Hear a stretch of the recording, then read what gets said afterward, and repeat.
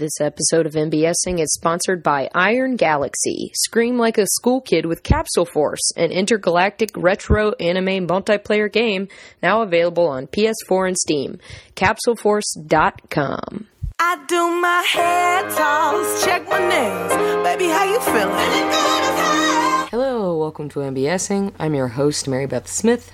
I have many guests today as Year 3 continues the Year 3 celebration of MBSing. Sure, that's what we'll call it. I took about 34 calls about a month ago on May 25th. These are the last of them, but I do have a few more that'll get released next week because I had some stragglers. May even record one or two more between now and then. Who knows? We'll see. Doing the best we can. First up in this episode is Nick Johnson. Talked to me about a NOFX show he recently went to in LA. Second, Bryan Duff talked to me about how many questions he takes from people about gluten and other related nutritional things, his schedule of eating during the day, and how each person is really different, so it's hard to nail down what works nutritionally for everyone when we all vary. Also, special shout out to Eric Schinzer, who was on that call as well. Fun to get an extra guest in here when I wasn't expecting it. Third was Claire Friedman, who talked to me about the fact that we recorded her episode like a day or two before she was let go from her old job. So we talked a lot about drawing, how it existed for her old job during the episode, and really caught up in this one about how she's worked for a new place since then, and is still working on her website. That's a thing she's still working on, even though she mentioned it on the podcast. I know how that is. Fourth was Eileen Tull, who expressed concerns with being very busy, but very busy with things that you want to do, which I relate to hard. How Force Awakens surpassed our expectations, and what our expectations are for the upcoming Ghostbusters film. Kevin Budnik, who found a Nickelodeon Magazine and read off Kids' Choice Award ballot choices for the year 1998, which is so funny, so classic Budnik to find this thing so specifically associated with his topic and bring it to the table and make things fun. Thank you so much, Kevin. Erin Lann, who talked to me about giant ocean worms that have traveled from Japan to LA and are terrifying. Julie Marchiano, who also asked me about my dad's performance in Cats, so we talked a little bit about that, even though I'd spent some time with Meg Johns talking about it earlier in the night. Go back and listen to that episode, I suppose, if you want more details. I tried to fill in Julie as well.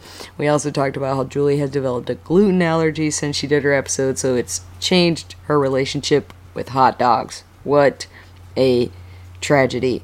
Then I talked to Mark Colomb.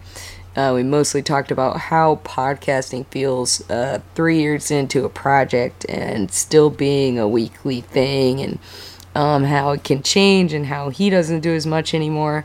But he also lives in Denver and professionally works for the Nuggets, and we got to hang out last weekend and it was fucking awesome.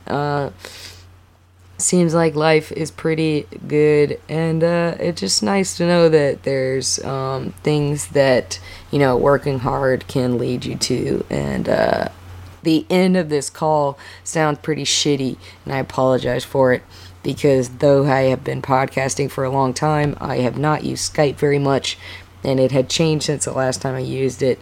And there's like a 10-minute limit on calls and the way that I was using to record. So I apologize for the last minute or so of that audio, as it will sound funky and distorted. You'll still be able to hear us, and feel free to skip it, because it's not that important. Last but certainly not least, I had to skip him as we were going through calls, but I caught him at the end. Lee Russell, talk to me about some of his favorite horror-type movies that he had seen since we did the episode. I talked to him about having seen 10 Cloverfield Lane. If you haven't seen that, you might want to skip the part where we get to it, because we do get like slightly spoilery. We do also talk about Black Mirror, which I love. He recommends The Invitation, Green Room, and The Lobster, which I still have not seen any of, but at least plan to get to the Green Room and Lobster. So that is the episode. Quick plugs before I let you go. I have some incredible Your Stories going on the Nerdologues website, which is also a part of the Chicago Podcast Co-op that this podcast, MBSing, is a part of. So listen to both of these shows, rate them on iTunes, write reviews. It helps other people find the shows and find the Chicago Podcast Co-op, and helps our supporters and what is it called? Sponsors, the people who are sponsors for our show. It helps them because other people listen and find out who they are. And they're cool, man. We get cool sponsors. It's exciting. I will be doing the Cards Against Humanity late night show at the I.O. this Saturday night, June 25th at midnight. I haven't done one of these in a while, but man, they're so much fun. So I know that there are still tickets left now if you're listening to this on the day it's released. So if you'd like to come to that, I encourage you to do so. They're so much fun. We'll take suggestions for cards from the audience. We'll also kind of play the game out as improvisers. It sounds weird, but then it makes the game so funny because you kind of get to actually play out the scenarios that you play on the table, but in actuality with funny people making jokes and stuff. That sounds nebulous and weird, but I promise it's a good time. Also a good time, the Fishbowl at the Annoyance every Thursday night at 9:30, hosted by Sight Unseen, my improv group. If you are a student of improv, that is of special note to you. If you're not necessarily a student, but just looking for a stage to get back up onto, I'm telling you, come put any kind of ID in the bowl, your state ID, some other old improv student ID, I don't really care. And we'll give you the opportunity to play with some Annoyance teachers and other performing veterans there.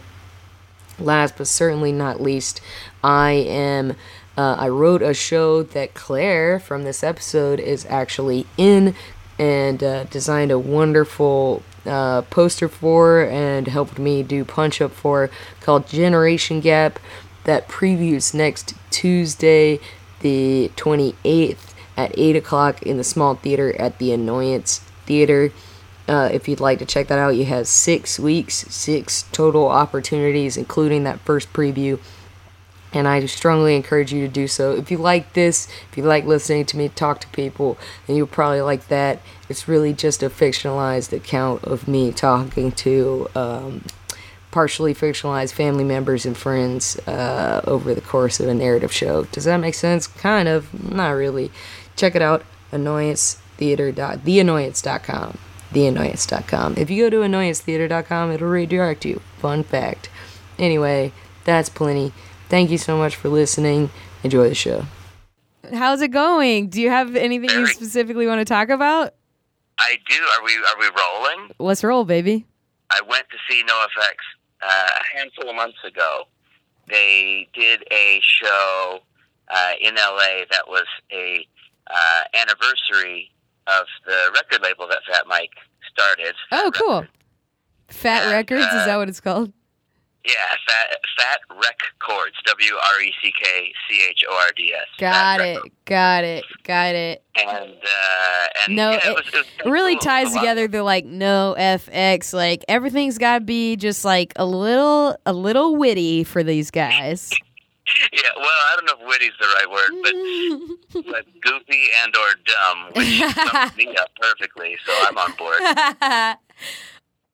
Fair. All good points. So they had a bunch of bands that, like, in my teenage years I listened to a ton, and most of which have kind of fallen off of my regular rotation. Okay.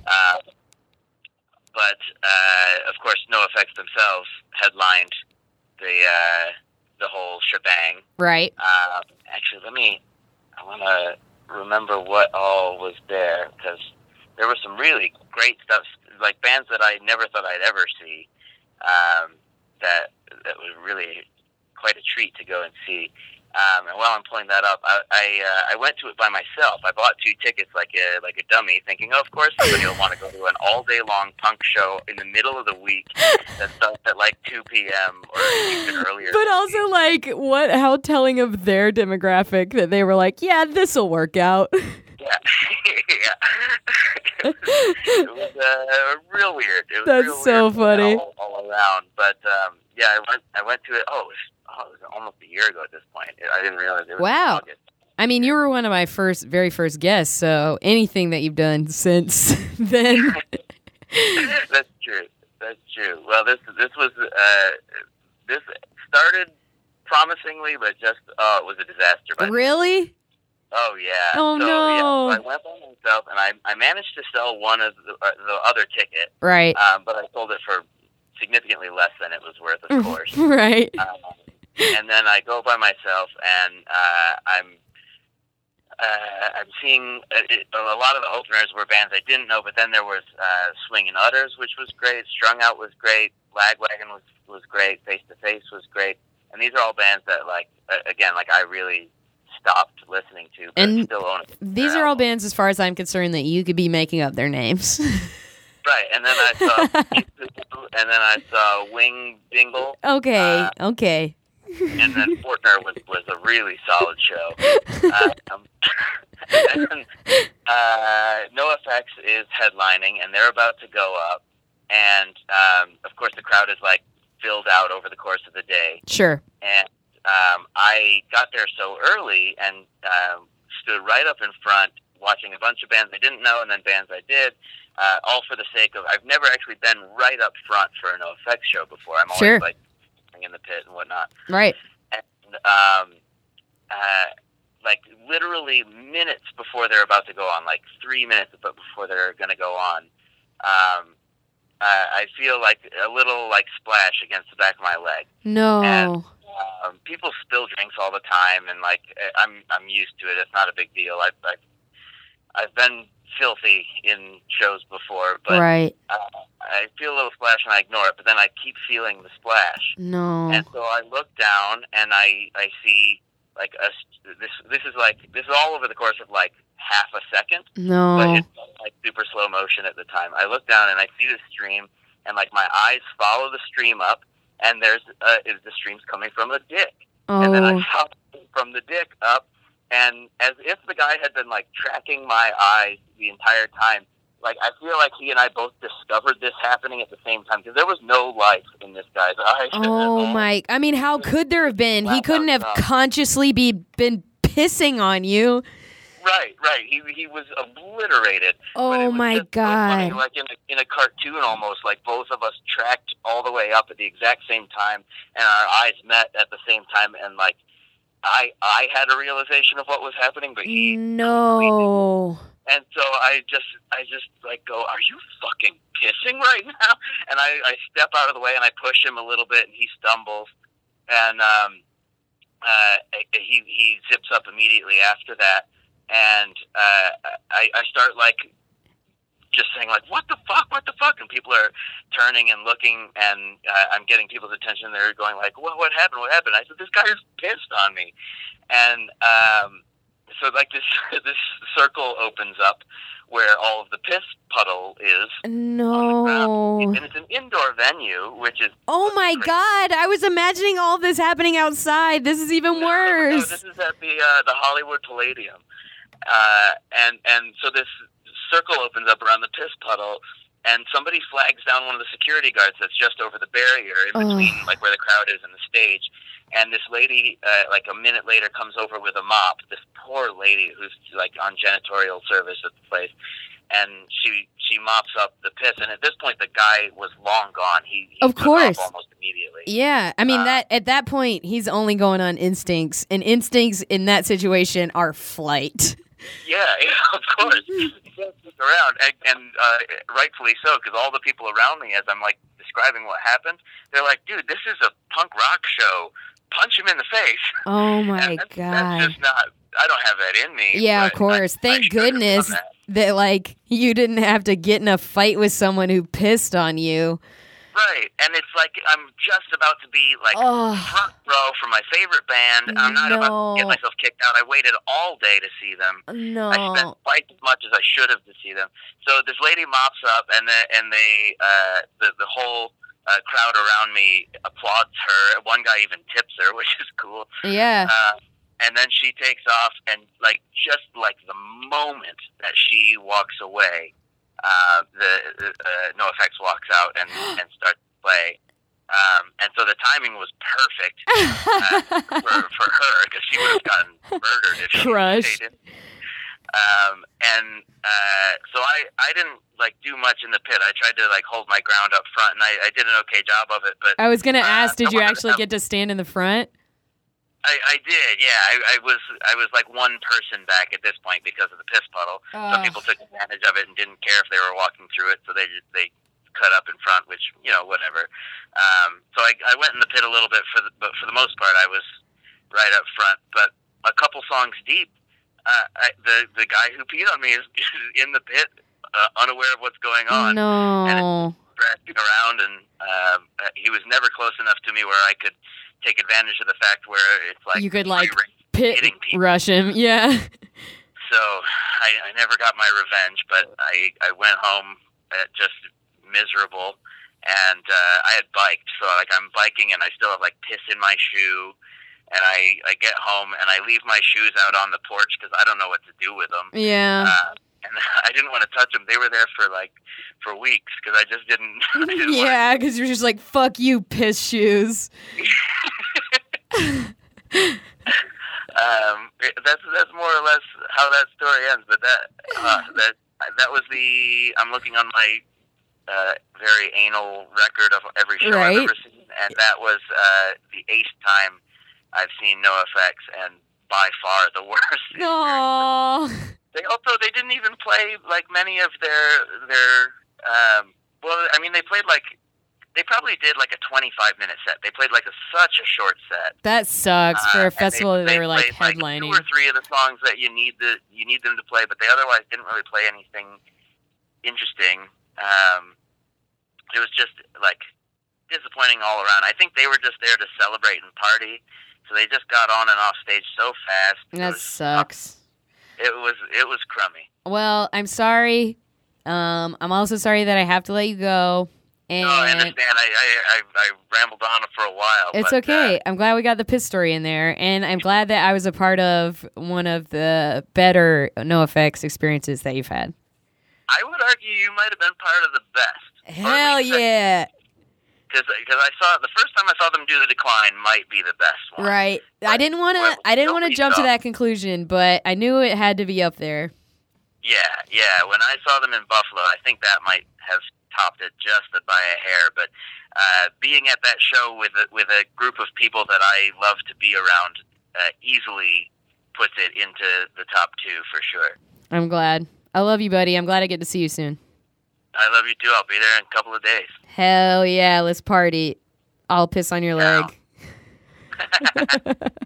Bye. Yes, Lord, trying to get some new shit in there, swimwear, going to the pool. Oh, hell yeah. Bry baby.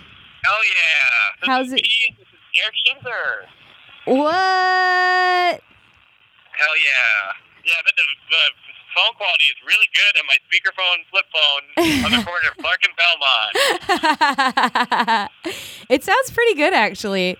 I've been pleased. There have been a couple, but this one sounds better than some of the others, to be honest. Yeah. How are you boys doing? Wow. So, anyway, we're just out here. We're talking about how, I know that a lot of people probably listen to your podcast, but I want to say something very clearly to your listeners. It's 2016, people. If you're not making content, what are you doing with yourself? It's 2016. Make content. Good content. Great content. Who cares? Just find it. People will find it. If you make content, they will find it. If it's good content, they will find it. People will make your content. You just have to make content. What are we doing right now? We're making content. We're making content. I've been making content for since 5 p.m. Dang, you must be exhausted. It's been really fun. It's been going very fast. I think if I had tried to give myself breaks, that's when I would have felt tired. But because I didn't, I've just been powering through. Yeah, well, keep powering through, sister. Do you want to touch on any of the things that you feel like people ask you about a lot if they've listened to the episode? Oh, yeah, that's funny. I was saying a little while ago when I was begging you to take me back on your podcast, I was willing to do anything. And you were like, no, I don't do that. Mama's got standards. And I was like, come on, please. So I'm glad to be back. I don't care. What? You're a monster. I am a monster, but you know what? Monsters can make content too. Yeah, that's true. So, yeah, it's funny. I get asked about it every 2 weeks or so. So I guess that's kind of nice. I don't know. What do I know? But I think it's more a tribute to how respected and appreciated your podcast is. Your podcast is really great, and I'm just honored to be part of it. And at the end of the day, you make really good content. I want to say thank you for the sincere parts and say that once I get this bad boy into mothership status like Bill Simmons, yep, then you're gonna be getting questions like every hour, probably every 10 minutes. Like. I'll hire a customer service staff. I think it'll be terrific.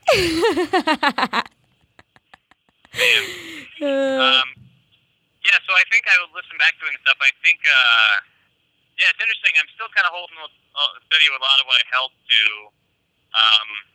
But, yeah, I get asked about gluten a lot, and then I get asked about, like, what my day would look like, because I don't know if I got too much into it, but, yeah, so, anyway, those are the things I get asked about the most, like what my actual eating day is like, so... Do you want to talk about what your actual eating day is like? Oh, sure. Well, yeah, to touch on gluten real quick, I think I will, if just to keep people worried, people always ask about this gluten allergy, and it's understandable, but it is also a real thing. But the source of it is that humans, and I'm not an expert or anything, you have to have certain licenses to give nutritional advice, so I'm not trying to do that. Right. To any of the bureaucrats who are listening to this trying to bust my balls. And important distinction. Eric has to go. He's going to say goodbye. Bye. Goodbye, Mary Beth. Happy MBSing 100 years more, 100 years, forever, all MBSing 100 years. Thank you, Eric. Look up Eric Schinzer. He's one of the best in the biz. I really like him, and I'm really glad that I got to know him and that he's been on the show. Yeah, I would agree. So, and that he got a little cameo in your scheduled time. Yeah, I was proud about that. I apologize, I'm out and about. I had expected that I would have been home by now, but... That's okay, my friend. I talked to somebody who was in an Oberweis earlier. Whoa. Yeah. I am on a glamorous CTA bus, so I hope that counts for something. I think it absolutely does. So, okay. So, to reiterate what I was saying about gluten is I think the fundamental thing that's not discussed when people talk about gluten allergies is that at the end of the day, human beings can get allergic or develop allergies to anything if they eat it enough. Yeah. So, Chelsea Devonta has a really funny line in the most recent main stage where she says she forced herself to be intolerant to gluten. It's like really, I think it's great and brilliant, but it's also really true because, I have a friend, my friend Travis, who just recently, who, for full disclosure, is a bodybuilder. Wow. Travis. Yeah, I'm not name dropping. I'm trying to give you context. He actually was getting sick lately, and he couldn't figure out why. This was a few weeks ago, and he figured out he developed an allergy to chicken breast. Whoa. Because as a bodybuilder, that's typically like a big staple and blah, blah, blah. I'm sure he eats a ton of it. Yeah. So eventually his body was just kind of like, I can't do this anymore, bro. Dang. So if you have any friends who are vegan, they typically develop gluten allergies. Not typically, but they do develop gluten allergies frequently because they tend to rely on getting more carbs-based protein. Or carbs or wheat in general. And it's specifically if you eat any of this like seitan or these sorts of like fake wheat protein that Right. is meant to be a meat substitute. Right. That is like concentrated doses of gluten. If there's anything that's going to give you an allergy, it's something like a direct shot. It's like not at all a natural occurring instance of gluten. Right. So I still only. I was much more strict about it for a while, and now I find that once a week I have like a little treat. Ooh. Yeah, it's real fine and it feels nice and What do you no problems there. you treat yourself to, like some sort of gluten food or? Yeah, so it's kind of funny. Dave Marr has this funny rant about it's like a cheat day, like how you save up for Saturday, but sometimes you get high on Wednesday and then then you have like a little bit of the cheat day early, so then you do less of a cheat day on Saturday. Right. Doing his bit justice. A few years old, but That's funny. yeah, so I try to wait to just like Friday night and have whatever sounds good, if it's pizza or waffles or cinnamon rolls or something fun. Because the flip side of that is what happens with a lot of people, and it was happening to me too, is if you don't introduce something to your body ever, then you suddenly reintroduce it, then it will make you sick. Oh, sure. People That's are like 6 months no gluten, and then they have it again. They're like, I feel awful. and you Like, don't yeah, want to you like probably OD'd. not necessarily ever eat those kinds of things again. So a nice little treat actually keeps you from getting super sick if you try to do that down the line. Yeah, nice little treat. And at the end of the day, it's all about having as much variety in your diet as possible, and everything in moderation, including moderation. So that's one thing. So I know that there's been a lot of that's still a controversial topic, but anyway, I was always kind of in the middle of the road with gluten, as a lot of people. At the end of the day, this is what I'll come back to too. Is well, how does it make you feel? Like I talk to people all the time who ask me stuff, and I don't know. I don't mean to be an expert. I really don't intend to be that. I promise. Sure. I'm not I don't know. I don't mean to presume anything or whatever. But people ask me these questions all the time, and they'll ask me things like, "Hey, man, when I have like a glass of milk, it makes my stomach hurt really bad, and then I get really sick. What do you think I should do?" And I'm always like, "Well, I think you should not have milk anymore."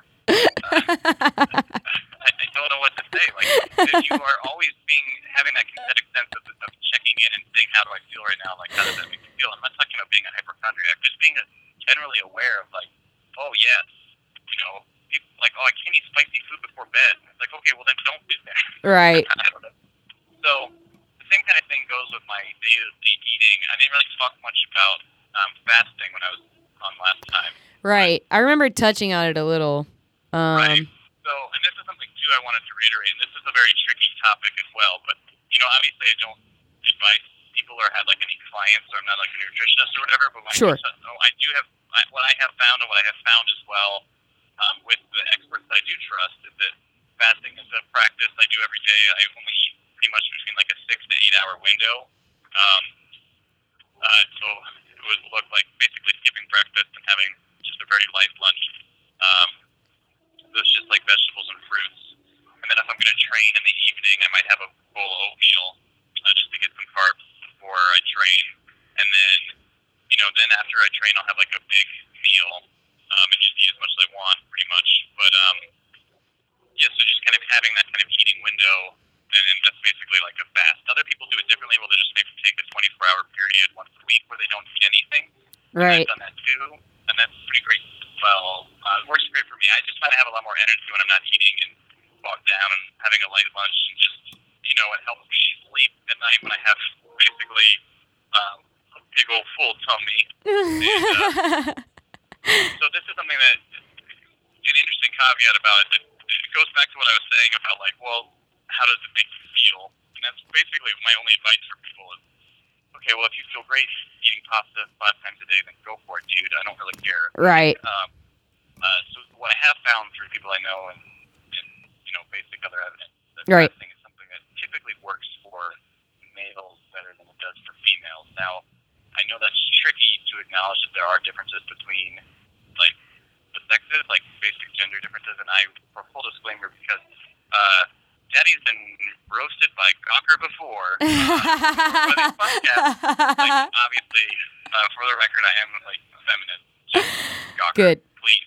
But I do think that to a certain extent, to ensure that treated equally is to acknowledge that they sometimes face different That's fair. circumstances. Yeah, So I think that's really fair. Basically, what I'm dancing around is like menstruation. So, which is an obvious fact of life that I've never had to experience. Right, And, right. I'm very lucky. It doesn't, it's not a detriment to my productivity and, my health and all sorts of other reasons. Yeah, I felt like real total garbage this past Sunday because of that. Like, I was tired and bloated, and I felt terrible. So I can speak to that being a factor in one's life. Well, I just want you to know, and I want Gawker to know that I'm an ally, so... I appreciate that. So, anyway, essentially, that is how bodies are wired, and I think also because typically it has a negative effect if women are taking any sorts of pain medication to regulate that. Everyone knows that's impossible to do on an empty stomach. Oh, sure. That's another complication, but also it just seems to be that the research is showing that it's not something that works as well for women. They don't feel as well, that they don't get as much better results as men do, and That's just fasting in general? yeah, exactly. That's so interesting. So the other thing too is that they're finding is that like all this research that was started with like, hey, you should have like 6 small meals a day, which used to be all the fad, and they find that like, oh wait, but how does this research contradict that? And it's like, well, it doesn't contradict that. It's just like that is something that's very true and right. Be very true for females, less true for males. And there are these kind of differences. But the general point I'm trying to make is that everyone is different and everyone has different considerations, genetics, family origin, different types of allergies that run in your family or blah, blah, blah, or circumstances or how much sleep you're getting or blah, blah, blah, or what time of day it is that's going to influence everything. And it's really just kind of up to you to figure out these Feel out things. what feels good. Yeah. Word, my dude. Anyway, so that was my long rant. Your update. I appreciated it. It was great. It was... So, anyway, there's always going to be another study that comes out that says, look, this works for this group of people. And it's right. Like, well, you can always find something that works for a group of people. Just find something that works for you. And obviously it takes some trial and error, but you got to do it every day. You'll figure it out sooner than you think. So, I don't know. I don't know anything, but... I think that the idea that you are informed about it at all and know what kinds of things have worked for you and what hasn't is still, worthy of putting out into the ether as your experience. Oh, well, excellent. Thank you. I hope it was some good content. I think it was great content, and I think because it's 2016, people are going to find it. Oh, what a relief. I gotta let you go, dude. Thank you so much. Thank you. Call the next person. Have the most fun. Get some sleep. I will. I love you, and I mean it. All right, I love you too. Now come dry your eyes. You know you a star, you can touch the sky. I know that it's hard, but you have to try. If you need advice, let me simplify. In theory, it was a good idea, and in practice, I was nervous. And in actuality, it's been really fun, if hectic. Yeah, dude. How are you? What do you want to talk about? Man, I was just listening to some of my episodes, and you know what I realized? What's up? We recorded that in your kitchen the night before I was fired. Yeah. I remember that. I just realized that. I remembered that you'd gotten fired between when we recorded the show and when I released it, but I don't know if I knew it was the night before. Oh, yeah, because it was a Tuesday night, right? Yeah. I got fired on probably. Or you know what? I got fired on Thursday. It got posted. Here we go. It got posted on Wednesday. Right. I got fired Thursday because I looked at that and I was like, oh, it was posted December 11th. I lost my health insurance on the 13th because the company was shitty. I still can't believe. That's how I remembered. That's right. That was a very tumultuous week because that was also the week I met Brad, who I now live with. Hello. lot of big things happened. And I got my new job, for that matter. Yeah, wait, yeah, because did you tell the story that Sunday at Your Stories about losing your job? I can't believe... That Sunday at Your Stories. I can't believe that you met Brad and got your job at Cards in the same... and lost your job, for that matter, in the same week that we recorded the show. Yeah, dude. So your life got, like, drastically different immediately after we recorded. That episode is like a relic of a right turn. That's so funny and weird. Yeah. It's like the last of that moment. A very specific timestamp. Yeah. So that's funny. So yeah, I mean, I was just one of my resolutions that weekend was to get my website up, which I was just working on right before I called you, so that went great. Hell yeah. Hey, man, you're getting to it. Yeah, I'm getting to it. You're getting to it. Brother. Anyway, I don't know. How are you? I'm good. This has made me think about, like, time passing and where I was, like, when I talked to each of these people, like, much like we've just done. That seems to be a pretty common theme in these conversations.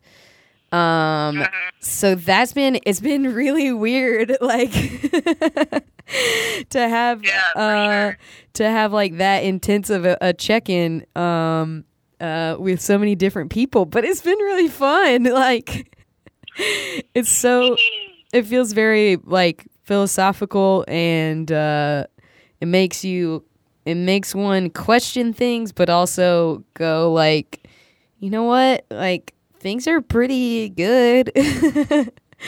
I don't necessarily yeah, like, I also live with the person that I've started dating since I started doing this show. Hell yeah, dude. He called in a while ago, and it was just... Oh yeah, I was gonna ask if you made him call in or if he could just, like, walk up to you. Unless you're at the office. I am at the office, but he did call from our apartment. He wanted to call. Yeah. I was going to tell him that we could just do, like, a separate little recording, but he wanted to be a part of it, which made me happy. That's very cute. He's a cutie. He's a keeper. I think I'm going to keep him around. That sounds pretty good. Sounds like pretty okay idea. Do you have any specific insights on, like, your life in drawing since we've done the podcast? Yeah, you know what? This is also kind of a recent... I'll relate this.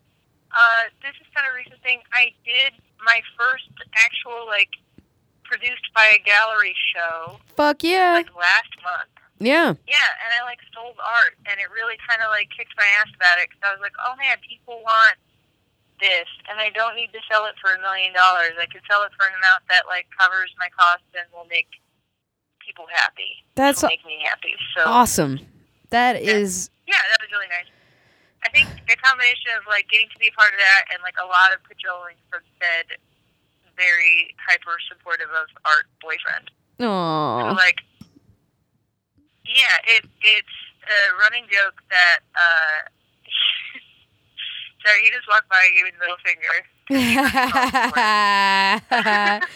Middle finger to him, too. Yeah, man. I should get him on the show at some point. He hung up a bunch of, he found a bunch of my skeleton paintings from college and hung them up. That's and it awesome. was a joke that, like, no other woman could ever come into this room because they would just, like, be freaked out.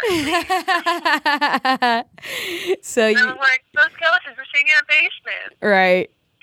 That's so funny. That was very nice.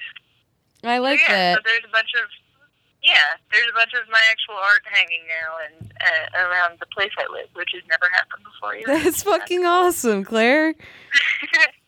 Yeah. Isn't it really... isn't it really delightful to have someone who like really encourages you to do things and is more supportive of you than you can be of yourself at times? Yes, that's such a beautiful way to. That's really beautiful. Yeah. I will convey that. So, mad shout out to Brad Einstein, Hell yeah. Jack Bart to put together that gallery show, and Ed Soderbergh, who bugs me at least once a week about getting my website up so he can buy something for his Oh, he and I and Nora and Finn all went and bought a bunch of hockey equipment for Eric last weekend and surprised him, and his voice was like 2 octaves higher than it usually is for like the entire time. He was just so surprised. Like it was just genuine surprise. Like and it was the best because those people are so fucking nice and they just like want to support things that people do that make them happy. And God, shout out to Ed Soderbergh and Nora Seidman. Is that how you pronounce her last name? Yeah, and Danny, and guess what? And Those Danny three Best. also came to that art show I was in. Of course they did. It made me feel really special. They're so supportive, so like seemingly blindly, and I'm getting like choked up thinking about it because I couldn't believe just like walking around the fucking Play It Again in Morton Grove that like they gave me a ride to, and we were only there because they wanted to see that guy on the ice next to him. That man, it just was overwhelmingly supportive and happy. Yeah, so if I ever do MBSing again, I want to talk about Ed and Danny and Nora. Love How it. great they are. Love it. They're who I love. Love it. I love that so much, and they're precious gems, and we must hold on to them forever. We must shower them with praise and gifts. Yes, we love you. All right, I got my next call booping in. Go do it, dude. I love you so much. Happy 3 years. Thank you so much. Thank you for being a supporter throughout all of that. Of course, dude. Bye, babe. Love you, and I mean that. If he don't love you anymore, just walk your fine ass out the door. What's up, Eileen? How's it going? It's good. How are you? I'm good, man. This has been really joyous. Like, I'm just talking to a lot of people that I have a lot of love and respect for, and all the conversations have been really interesting and in-depth, but I want to know how you are. I want to talk to you because I got you now. Yeah, you got me. Hold on, I'm in a Walgreens right now. They just started vacuuming. I don't know where. I think they're vacuuming above me. Anyway, my life is going great. I'm in a Walgreens. No, but it's good. I am super busy, but I'm really doing all the things that I want to be doing. Fuck yeah. Yeah, because I feel like I'm often super busy with things that I feel obligated to do, or that it's like, oh, this will make a difference if I do this. Sure. Sure. One night coffee shop not paid thing that nobody really is paying attention to. Yeah. But yes, I'm putting more time into things, and I think it's just working smarter. Good for you, man. I saw you're gonna put your bad dates back up. Yeah. I'm just doing a couple of performances here. I did 3 this weekend, and then I have one coming up. I think by the time that this goes on, it'll be over. But May 31st. Yeah. And then heading out to Dallas to do the Dallas Solo Festival. That's so cool. Yeah, at the very beginning of June, so I'm really excited. I've never been to Dallas. I've never performed there. So it'll be a really, really cool experience. That's awesome. I'm so, I just get so jazzed when I think about people like yourself just working hard and making things happen for themselves. And like you said, being busy, doing things that are what you want to do and just making it happen. Yeah. Just doing the stuff. Well, I know that I would love to talk about The Force Awakens. Let's do it, man. What a lifetime ago. I know. Like, to think that we just had all these, like, you had your tickets bought and nothing else. Right. I had no idea, what was going to happen to me. Right. Oh, my gosh. It was amazing, and it really fulfilled every expectation that I had. Good. It surpassed a lot of those expectations. Yes. I kind of just sort of went in with, hope, but not... I think a lot of people went in with, okay, impress me. And I feel like whenever you go into a situation with a chip on your shoulder, you're going to end up disappointed. Of course. Yeah. I feel like as a Star Wars fan, I just feel like the smartest way to go into it was with lowered expectations. Well, and not even lowered expectations, but just openness. Sure. Because I think people were like, this is going to happen, and I want this to happen, and I want my characters to do this.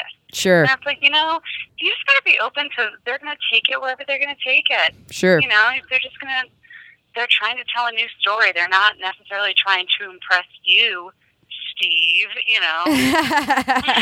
That's how I feel about Ghostbusters, too. Everyone is like, oh, it's not what I think Ghostbusters should be. And who gives a shit? Right. They have responsibility to tell a story well, and frankly, to sell a movie, but they don't have responsibility to make sure that you personally get your dreams fulfilled and, really get your rocks off. It's they're going to do what they're going to do. The most frustrating thing about that whole situation to me is people getting angry about a movie that hasn't even come out yet. Yeah. That aspect of it, saying things like the trailer looks bad. I don't give a shit. You get to complain about something when you've seen it. Fuck off. God, it makes me so angry. Because there were people who didn't like Star Wars, and I'm like, you have every right to say that because you thought it wasn't your speed. Sure. And the thing with Ghostbusters that's so silly to me is people keep being like, oh man, they're going to rely on all that slapstick comedy, in the trailers. And I watched the trailer 5 or 6 times, and I'm like, if you look at the definition of slapstick humor, which is broad physical comedy, and there's not a lot of intelligence behind a joke, it's very much like a sight gag with a big physical moment. The trailer has 2.5 moments of that out of minutes and minutes of footage and jokes and characters. Yes, God, so the idea a that movie. You're slapstick, and you don't even know what that means. First of all, Google a video, watch some friggin' Marx Brothers before you open your stupid YouTube mouth. No, that's not even an accurate criticism. It's maddening, man. It's really maddening. Yeah, but Star Wars. It was so good. The experience of seeing it, the Thursday night 10 o'clock show. It was so amazing, and you're in a theater with people, and everyone is there. Everyone is bought into this world. People are cheering, people are crying. Oh God, I cried so much. It was, oh my gosh, I started crying when the Jungle Book preview came on. You didn't even make it to the movie. No, because I was my childhood, oh my God. That's so funny. My favorite moment, such a visceral moment, was when, this is the first time I'm seeing it in the theater, the lightsaber's in the snow, Kylo Ren is reaching for the lightsaber, and this person just goes, nah, bitch. No.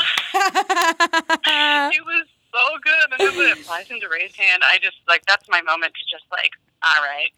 We're going to stop now for an hour. Adorable. Oh, man, I love that so much. It was so...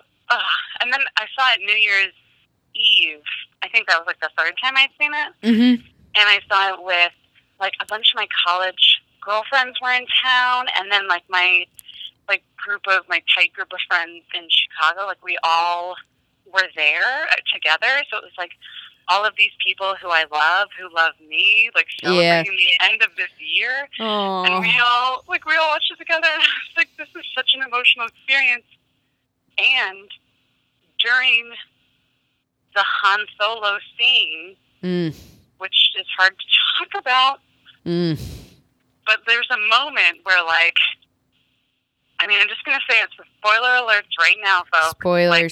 Cover your ears and cry your little eyes out if you can't handle hearing about it, or if you haven't seen it, which skip ahead. Not help you. Yeah, seriously. So the lightsaber, like, goes into his body, and there's, like, a big swelling of music, and everybody's like, no. And then there's a moment, like, where the music cuts out, and he puts his hand on Ben Solo's face. Mm-hmm. And at that moment in the theater I was in, a child cried out in the back, like, "Meh!" So it was this horrifying emotional moment. Oh, my God. Father and son, and I just, like... Oh, my God. I have chills. I think I just started screaming. Like, I don't even remember what I did. You blacked out. It was so emotional. Oh, like, my God. I mean, I'm an emotional person, and I've had lots of emotional experiences in my life, but I really think that is, like, the most, just the most. It's crazy. Yeah. Man, that is, I cannot imagine. I can't. I'm like, I need to sit down in this Walgreens. That's how much it affected me. Oh, my goodness. Yeah, every viewing was really special. I saw it 7 times to respect in theaters? Episode 7. Oh, episode 7. It's instructions, man. But yeah, my whole family went and saw it. Like, almost everybody in my nuclear family went to see it together, and that was so great. And just, yeah, it was so good, and I'm so excited for, Rogue One and Episode 8, and I'm like, yeah, let's do this. Let's do it. All right, man. It sounds good to me too. I gotta let you go. My next bud's calling. This was so fantastic. I'm glad we got to talk about this, and I hope I get to see you soon. Yes, let's do that. Thanks so much, Eileen. I love you. Thank you. Love you too. Bye. I do my hair talk, check my nails. Baby, how you feeling? Hair talk, check my nails. Baby, how you feeling? How's it going? Is there anything specific you want to chat about?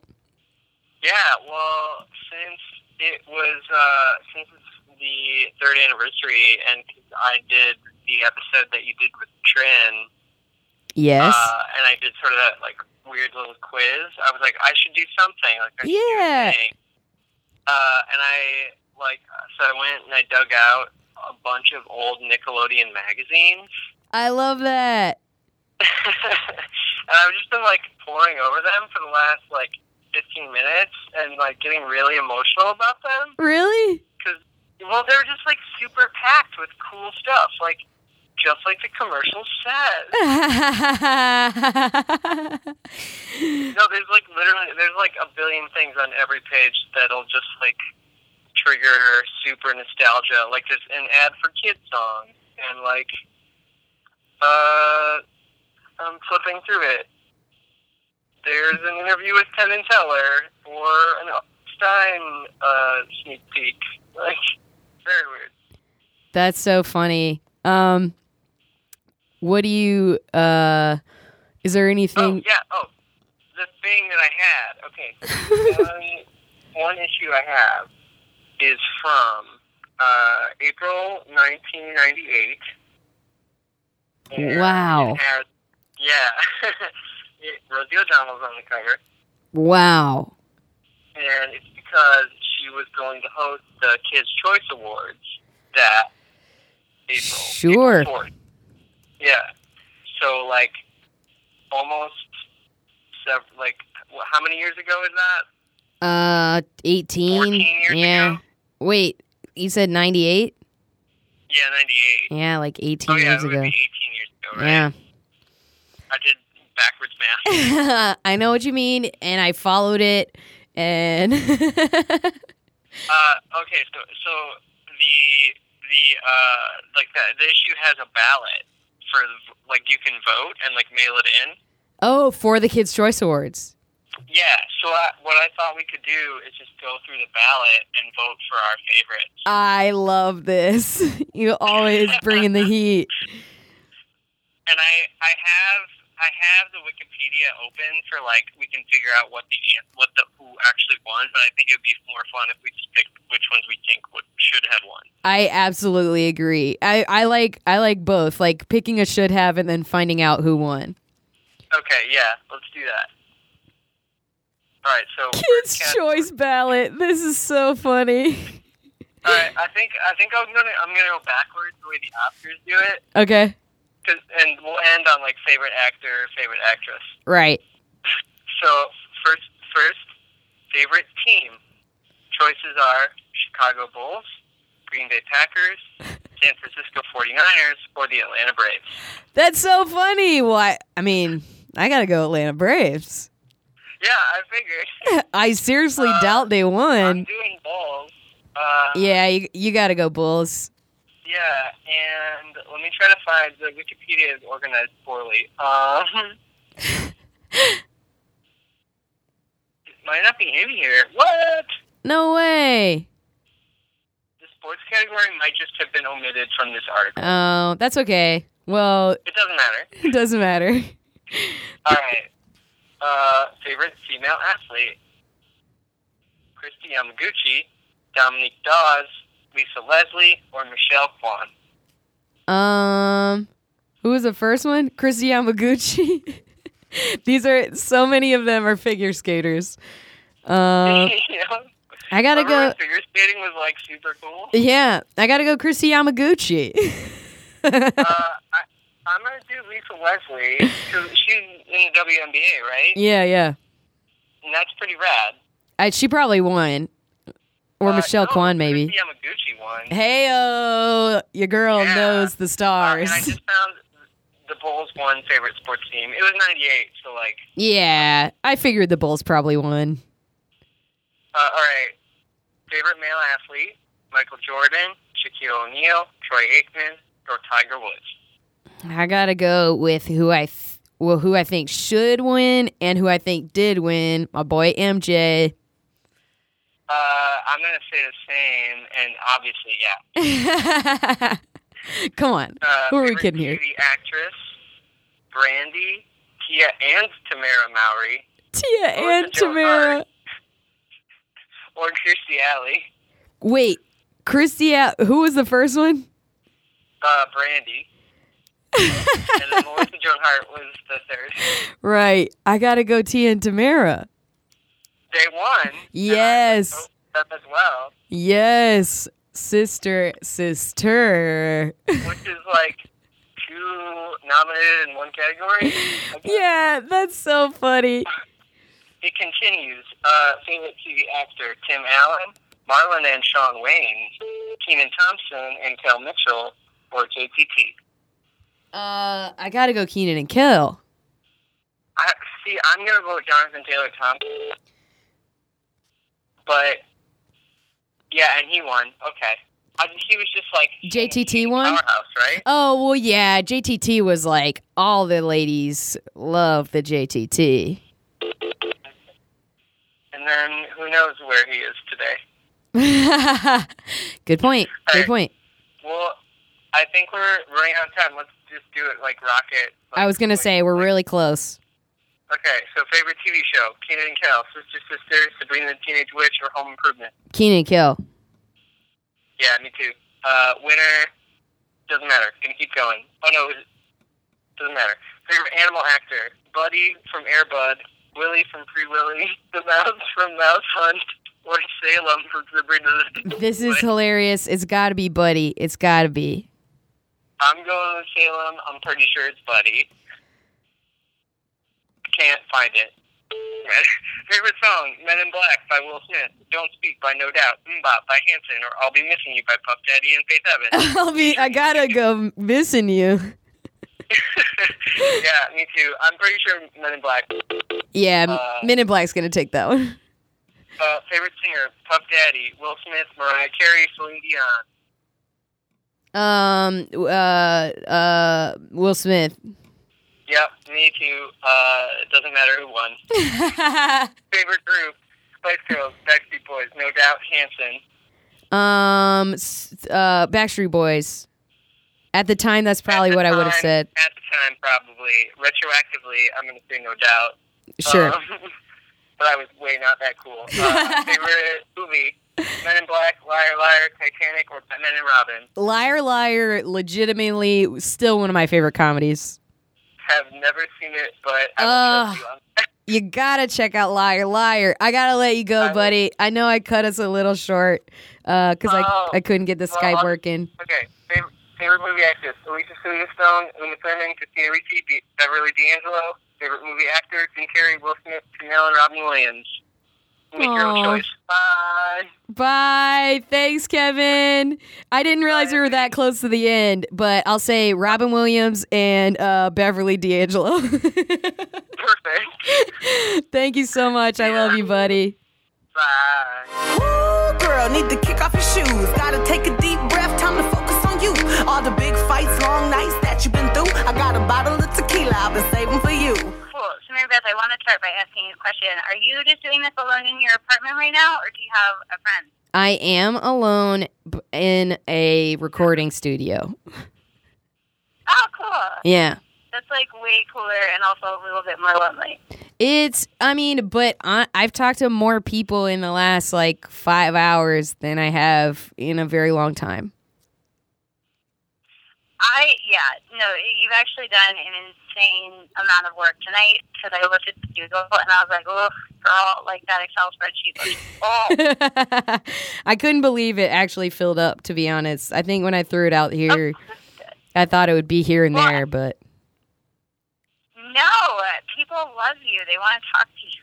They not give you bathroom breaks for 5 hours. I did have to leave right before Bill Green's to take care of that business. Yeah.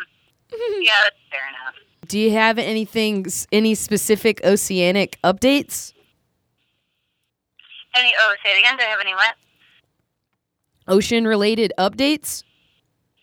Oh, ocean-related updates. Yes, I do, Mary Beth. Yes!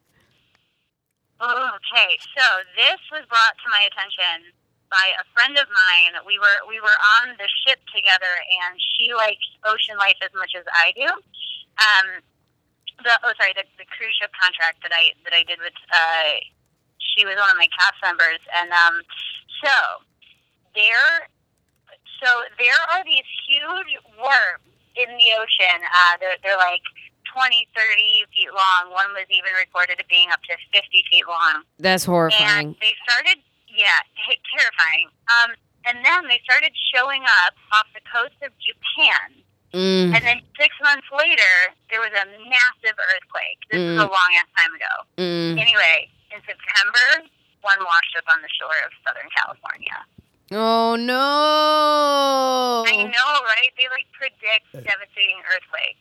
And they're... and one washed up near L.A., where I'm moving in November, by the way. Oh, good. Best of luck to you. Thank you. I'm hoping, if something does happen, maybe I can get, it'll help out with, rent. Sure. Right. Right. Yeah. So that's been going on with the ocean. Terrifying thing. Is that those, I saw a video recently of these ocean worms that come out of the ocean floor, grab fish, and then suck them back underneath? Yeah, they're a relative of the electric eel, and I forget what they're called, but they look kind of like worms, but they're more penis colored. They're more white male penis colored than most electric eels, and they're wrinkly, they have penis wrinkles. The wrinkles kind of like Hillary Clinton's crow's feet. That's kind of what the wrinkles look like. And they do that. And there are also a form of ray that does that too, and it's also white male penis colored. I don't know what it is. Well, I understand. They're the color of sand. That's why. The color of sand. Oh, right. Yes. White male penis equals sand colored.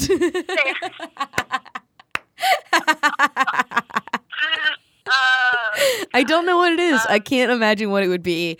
Oh, we're both idiots. I don't know why they won't let me on science ships. They just won't let me on a science ship so bad. But yeah, no, I'm trying to, also, a bunch of shit's going on with the ocean. What else? There was a massive oil leak, I guess, out in the Pacific Ocean, but nobody covered it because it was the same day that Ted Cruz dropped out of the race, and everyone was just like, nothing is bigger news than that. A human oil spill, which is Donald Trump, the Republican nominee, is all going to die. Right, of course, so, yes. And I want to say it's like Shell oil. I don't remember because I think you're right. I think it was Shell. Yeah, so they really got off scotch free. Like if I were BP, I'd be fucking pissed. Ugh. What else? Oh, and then last fun thing about the ocean: humans are learning how to colonize that too. We fucking need it. Inside of it or on top of it? On top of it. So this country, there is this group of scientists and I guess probably architects that, and their whole mission is to is the expansion of the human race, essentially. Just future humans is their mission statement. Oh boy! And they figured out how to make a huge floating,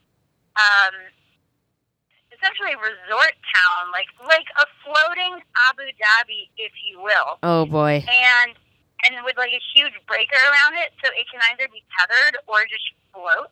Oh boy!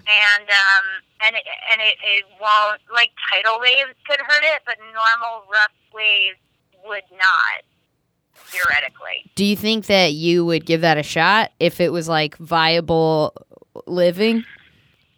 Well, here's the thing that I don't see. This is where I think science doesn't super talk to one another enough, and I know I keep saying science as though that's just one. It's not an abstract concept. Yeah, it's just science. Anyway, so my biggest concern is that in the ocean there are regularly tsunami-sized waves that appear out of nowhere in slightly rough conditions. It's very unpredictable. They capsize tons of ships. Ghost Ship was based off of one of these, a real thing that happened. Oh, dang. Cruise ship. Yeah, and so I'm terrified that would happen day one. Where it would just take Atlantis style. Yeah, it's not even if you go on a cruise, unless you're crossing the Atlantic, which if you talk to anyone that's on that cruise, they will tell you it's like being on a roller coaster for 12 days. Yikes. The ocean doesn't want us. Why? Humans are the guy that doesn't want to fuck you till you have a boyfriend. The more you say no, the more we're just kind of but we can't. You know what I mean? Right. It's so stupid. Right. I did see though, the future of yachts is like a tiny home, a big floating tiny home that has a fishbowl essentially, so you can kind of walk around and see. But you can only go where yachts already go. That I would totally buy into because I think that's cool. Right. All right. I gotta let you go. I gotta buzz in. It's so nice to see you. And talk Thank to you. you so much for calling. Best of luck in LA, and stay away from those giant worms. Thank you. I love you. You're tiny, so they also look like white male penises. By the way. Right. Yes. White male penis equals sand color. Love you. All right, I'll mean talk to you it. later. Bye. Toss up and change your life. You can have it all, no sacrifice. I know we did you wrong, we can make it right. So go and let it all hang out tonight. What was I going to say? I was going to ask if we could change my update to, can we just talk about your dad and cats for 10 minutes? Absolutely. And it is so... I'm still thinking about it. It's so funny because Meg Johns also asked me about my dad and cats. Oh my God. I mean, it's a phenomenon. It is. It really is. And it was so precious of you to ask about it when I saw you after Adam's last show. And get to show you those little tidbits. I do appreciate it, and I want to say thank you for sharing that with me. I just couldn't get it off my mind. I was telling everybody I knew like it was my dad. That is so precious. It was truly the cutest. How are you? How's your night going? It's going really well. I've had a really good time. It's been a very weird, there's been a lot of talk about like the passage of time because it had been so long since I had talked to a lot of the people. So like a lot of conversations have been about like, man, can you believe like where we were when that happened? Like I've thought a lot about the passage of time in the last like 6 hours, and ironically it feels like that much time hasn't passed. Time is like doubled up and also slowed down. Right. I honestly, that's something I thought about when I was like, when did I talk to her?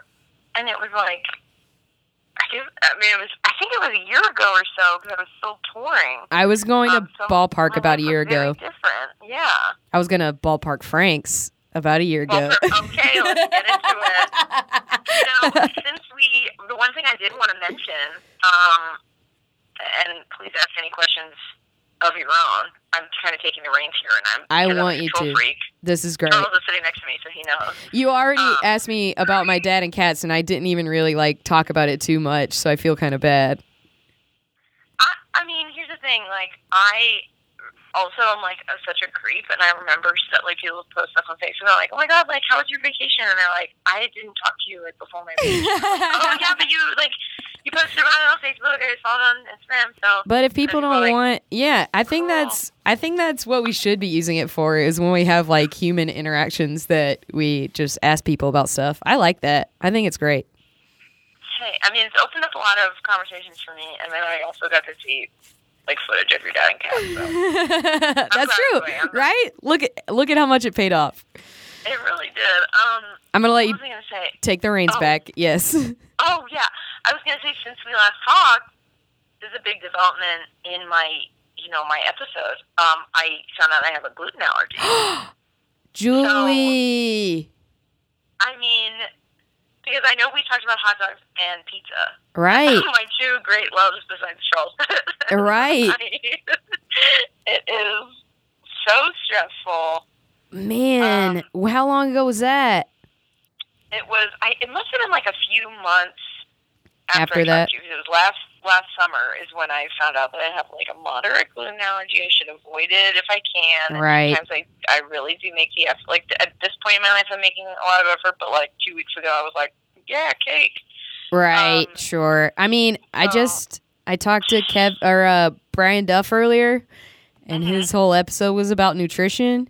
So we talked a decent amount about gluten and how anything that you like eat too much of, you can develop an allergy against. But also, if you totally cut something out of your diet, then you can also like get really, really sick when you introduce it back. I wonder if that's what was happening to me, because so recently I've been feeling like super sick, and Charles was thinking, because Charles was my doctor, he was, because when I did the testing, they were like, go and do a blood test for dairy. Right. Like a separate test. And I was like, oh, I'm good. Like, I found out about gluten, so I feel good. And I just ignored it. So I have been eating a ton of gluten, and then I was like, okay, I need to, like, stop, because we were in process, and we just ate. All of us gained, like, 5 pounds. We just ate whatever was near us. Right. Yes, of course. Wondering if our jokes are funny. And and so now I'm like trying to get back on the train, and I've just been like feeling really gross lately. And Charles was like, maybe you like have a dairy allergy. So for the next 2 weeks, I'm cutting out dairy to see how it feels. Let me tell you something about soy cheese. It's fun. Did you say it isn't fun? It ain't. But I think that makes so much sense now because, like, I think I was, with the loss of gluten, I was self-medicating with dairy. Right. If that makes sense. I was like, just put cheese on everything and it doesn't matter that bread's not there. And now I'm like, I think I went so hard that I'm like, so funny. The areas of my body who can handle it. Yeah, Bryan actually was telling me about a guy he knows who's a bodybuilder who developed an allergy to chicken breasts. Because he just ate them so much because he's such a little like meathead. That's all he ate. So like, oh my God, you could be allergic to dairy. Everything in moderation. Yes, that is a really great lesson, and that is not how I live my life. Because also, I'm also 30, and I love talking about being 30. Like it's a badge of honor, and also my cross to bear. Right, of course, of course. But I feel like you can't. You have to like. I don't know. I just treat everything as like, okay, it's not going to get any better. Like it's all I have to downhill work so hard to for make me. things okay. This is a sad way of looking at your life. Anyway. Do you still love pizza as much as you did when we recorded our episode? I do. And I find that, I don't know. It's just one of those things where if it's around, I'm going to eat it. If there's extra, I'm going to find a way to save it and eat it later. Yep. I actually earlier in the night as well. Now I'm just doing all these callbacks because I have all this fodder. My friend Max decided that a podcast project he wanted to start with me was going to like 10 different pizza places in Chicago and like recording the experience we had while we were there. So that might happen. That's a dream. I think it would be really fun. That's two of your skills, dude. That's awesome. I know. It's taking the show on the road, you know? Yeah. I know it. Do you still, like, when's the last hot dog you had? If you haven't been eating as much bread, is that something that you raw dogging? Well, you know, I love to raw dog. But the other thing, so two things. One, the last hot dog I had was Saturday because I let this sweet girl who works in Second City has been like, for whatever reason, she decided she wanted to like dress up as a hot dog one day and just like walk around town as a hot dog. So she borrowed my hot dog suit. Gotcha. And then she needed it again, so she came over and as payment brought Charles and I Chicago dogs, which was very, very sweet. That is precious. But Charles, speaking of Charles, he's always very good about like when he goes to the store. It's really the cutest thing. I'm not just saying that because he's in the room. But he'll like try to find like gluten-free buns so that we can still eat hot dogs. Or he'll just like if he sees like today we made like 100 gluten-free pancakes because we've just had like every time he goes to the store if he sees like a new gluten-free thing he'll just buy it and be like, oh, just in case we need to make pie, like with these pie tins gluten-free and like all these mixes for things that like bags of breadcrumbs. And we had all this pancake mix and he was like, we gotta use it. So we made a bunch of pancakes today. Dairy-free and gluten-free. God bless his soul. That is precious. Julie, so I'm still on the train. I'm glad you're still getting to eat them every once in a while. I gotta let you go. Dude, I know it. But this was a delight. It's a true pleasure to hear your voice and chat with you. Same here, and I hope I see you soon. One day we will sit down and I'll show you that entire Cats recording. And we'll get a pizza, please. Yes, I love it. It's a plan. I'm holding you to it. I love you, and I mean that. Love you, pal. Thanks for having me. Of course. 'Cause we don't love you anymore. So walk your fine ass out the door. Hey, buddy. Hey, sorry. Oh, no. How are you? I'm so good. How are you? I'm good. Are you exhausted? I'm a little tired. I'm not exhausted. I'm glad I did it. It's been really fun. You know, I'm learning that people celebrate anniversaries because it's like they feel like they've accomplished something due to the passage of time. We're not dead yet. And one, we're not dead yet. Two, because of that, I feel like I've talked a lot to people about the passage of time since their episode and like things that have happened and can you believe it's been that long, and that aspect of it has not like necessarily been exhausting but just kind of happened throughout. Yeah. Oh man, you lost that foot. But you trucked on.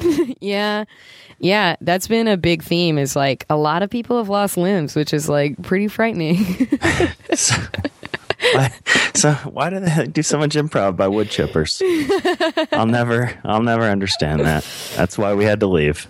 That's why. It's getting too dangerous. You didn't want your beautiful wife to lose a limb. No, she still has dreams of juggling, so.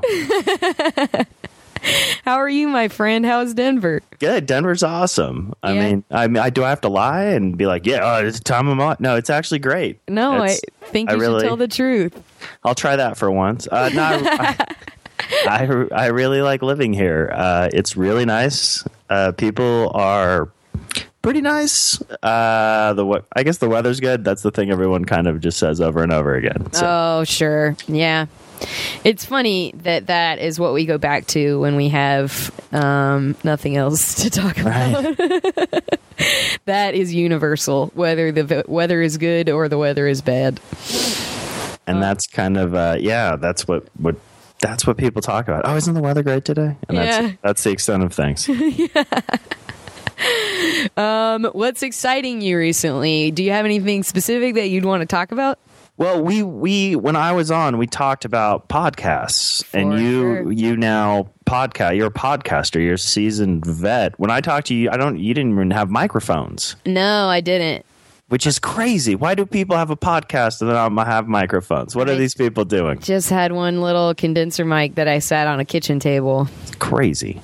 Now I talk into mics, and they're all afforded me by... You've got levels? Yeah, I've got levels.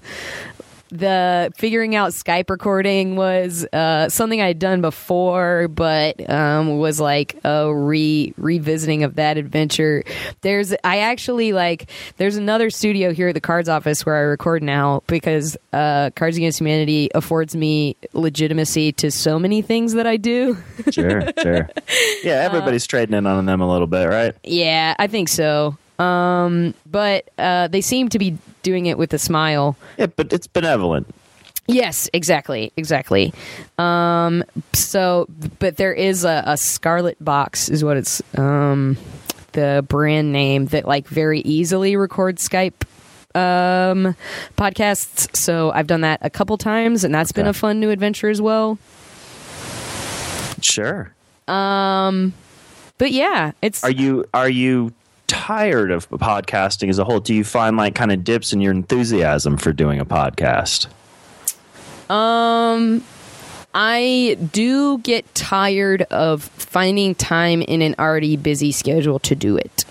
Why do you keep doing it then? Because once I get there and I'm talking to someone who I respect and find funny and interesting, it makes it all well worth it. It makes it worth finding time in my schedule to do that. See, that's why I had to stop doing a podcast. No one interesting to talk to anymore. Now it's done. No, that's not true.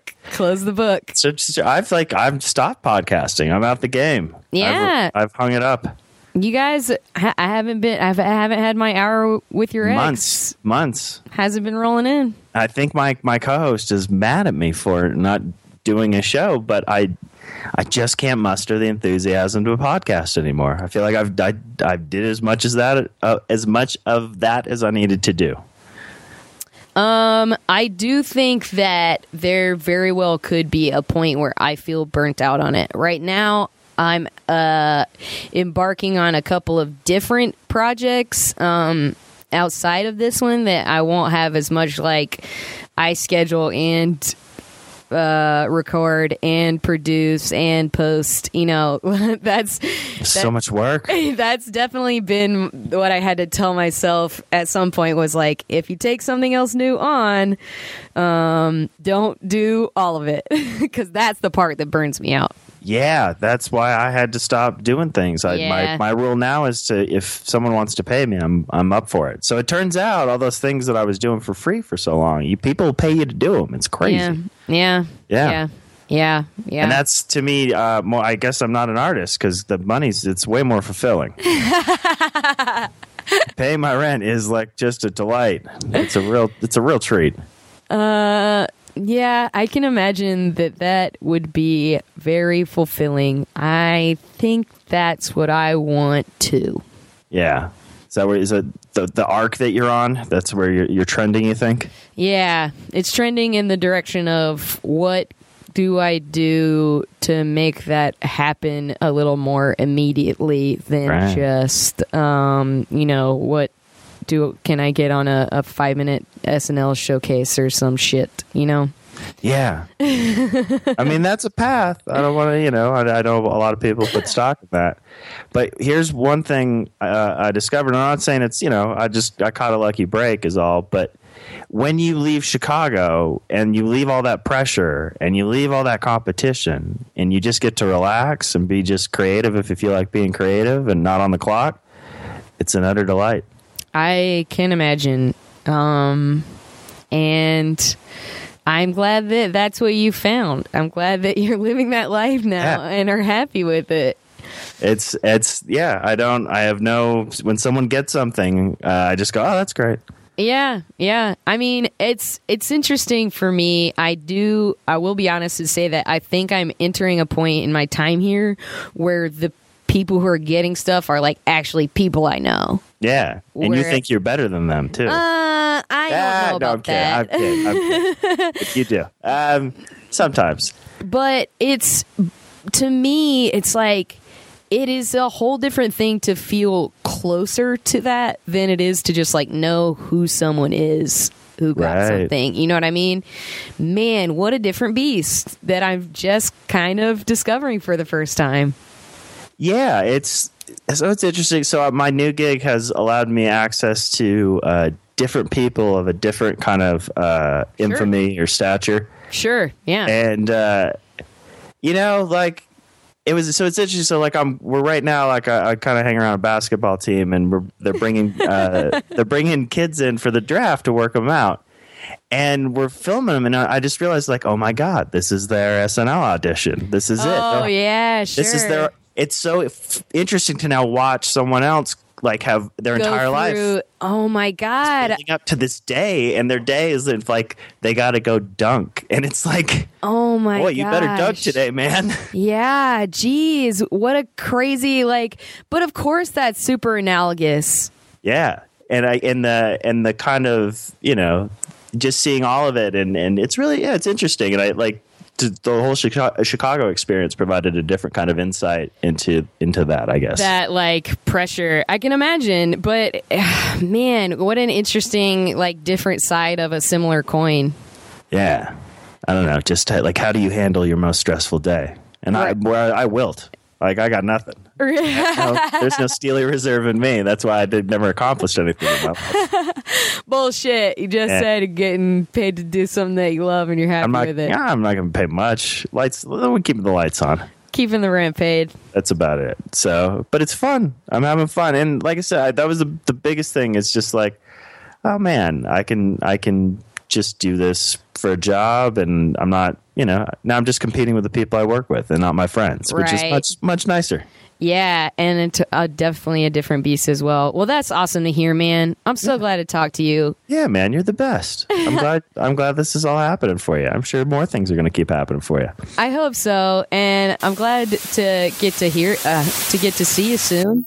Yeah, I'm so stoked you guys are coming out. I'm glad this has all happened. I'm volunteering at the Comic-Con Saturday during the day, so then we'll get to do the show in the evening. And what do you like? Is there anything that you guys are excited to do? Or you have any questions? I don't know if I have any specific. Most people want to go hey man, how do I get drugs? Right, sure. I mean, I've been to Seattle. I know what going to a recreational dispensary is like, and I'll probably do that when I'm there. But I don't necessarily have. You're a hip cat. I've been some places before. Also, opportunity cigarettes afforded to me by Cards Against Humanity. But yeah, I mean that'll be a thing, but it's not like the thing I want to ask you questions about. And right, because that's like the thing people lead with. They go, weed, and you go, yeah. I would just as soon say craft breweries if you're a drinker. I'm not a drinker, but there's a lot of so much beer here. We're in the middle of a beer war, supposedly. I love Breckenridge. I know that's a Colorado brewery, but I'm not sure if it's a Denver brewery per se. Right, but I think they're one of the brands involved in said beer war. So it's getting hot. It's getting hot on the streets. Well, I'm gonna let you go, all right. Mark. Yep. We'll talk to you later, buddy. Thank you so much. Yeah, for calling. thank you. All right. I appreciate talk it. to you later. Bye. Check my nails. Baby, how you feeling? Head talk. Check my nails. Baby, how you feeling? Horror movies. Yeah. Yeah. So my question to you is, have you seen any, or have you been forced to watch any of late? I watched the closest thing I could think of that I've seen recently to a horror movie was 10 Cloverfield Lane. Oh, what'd you think? I liked it a lot. Yeah? Yeah. I really liked, I especially liked, I don't know, this is like a little spoilery, I guess, but I liked everything that happened in the actual bunker. Like, I didn't really need the last, 10 minutes. I felt it was, different and trying really hard to, tie it back to the original. But... The original idea. Yeah. Yeah. What did you see it? I did see it. I'm kind of in that camp too, where a lot of people love the end, and I'm not going to give anything away there, but I feel like what makes the movie so good is the interaction with the characters and the bunker. That is the heart and soul that those three actors were not so incredible and bouncing off each other. It was such a really nuanced script, and that whole interaction and interplay made the rest of the movie great. For me, the very, very end, I was like, I'm really glad to hear you say that, actually, because as the guy who would be coming in for the monster movie-ish part, and it still didn't feel good to you either, that makes me feel good because I listened to Film Spotting about it, and they loved the end, and I was like, man, it's like you said, all the stuff that was good about that movie was when they were in the bunker. Yeah, I felt like the end of the movie, to me, and this has happened with a couple of movies, where it just felt like, oh, that was a great TV pilot. Ha! Yes, right. I was just like, oh, I can't wait to watch the mini-series that happens after this, because it didn't feel like there's an open ending for sure for any movie, and I feel like there's a bit of closure that happens with an audience. Right. And I didn't feel like there was that closure, and it's probably why we both really love the bunker, because it's like, well, the bunker's over. At least that had an ending. Right. Yeah. And and I even have been talking to Eric a little bit about it since we watched it, and we're trying to pinpoint what would have been more satisfying. Oh yeah. And I think even I just didn't need to see everything that happened at the end. I feel like it could have been just as satisfying with even if it had stopped somewhere during that sequence. It just felt like this thing that was kind of tacked on, but it was tacked on for 15 minutes of a movie that we had watched an hour to an hour and a half of something totally different. And then it just and then this curveball. Yeah. Oh, okay. Yeah. And I don't think it was necessarily horror, but that was the most suspenseful, creepy. Sci-fi. Yeah. Yeah. Well, for me, it's funny because the genre of horror goes beyond just the wham bam monsters. I feel like when you think of horror, it can get very real. The television series Black Mirror kind of snapped that for me in the first episode, where you think it's a funny, and I don't think this spoils anything for anybody. The premise of the first episode is the Prime Minister of England is going to be forced to fuck a pig because a princess is allegedly kidnapped. Right. So understanding that, the demands are outrageous, and it's kind of a laughable premise. You're like, oh, fuck a pig. What is that? But yeah, actually, when Eric and I watched it, the way we refer to that episode of Black Mirror is via one of the YouTube comments that they show on screen, and it's just PM gonna fuck a pig, lol. And literally, like, it's so, but it's just like so accurate. Like, of course, some idiot on the internet would be the first comment on YouTube and just say, PM gonna fuck a pig, LOL. Like, God, that makes me laugh. It's like you said, like, that makes you laugh. Yeah, it's the first reaction, and then you see the audience, like, as an audience member, you're watching people as audience members watch the event maybe happen. Mm-hmm. It starts out like, oh, this is really funny, to the look on their face when they realize this is happening. That and is they have to watch. a great example of just sheer horror. That's horror. That is horror. It's not like a killer coming to get you, but that is horrific. Yeah. And to know that that's the manipulation that can happen in this world, Yeah. you're like, whoa. So I feel like horror works on that level as well as, you know, the zombies coming to get you or the monster from outer space. And speaking of subtle horrors in my mind, I saw 3 movies, all of them very dark, back to back. All of them have elements of horror Okay. in my mind. The first movie is called The Invitation. Oh, I've heard of this. It's on video on demand. I don't know if it played anywhere.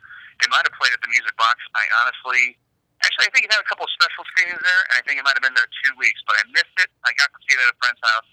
They had a big screen, so it was like a personal movie theater or whatever.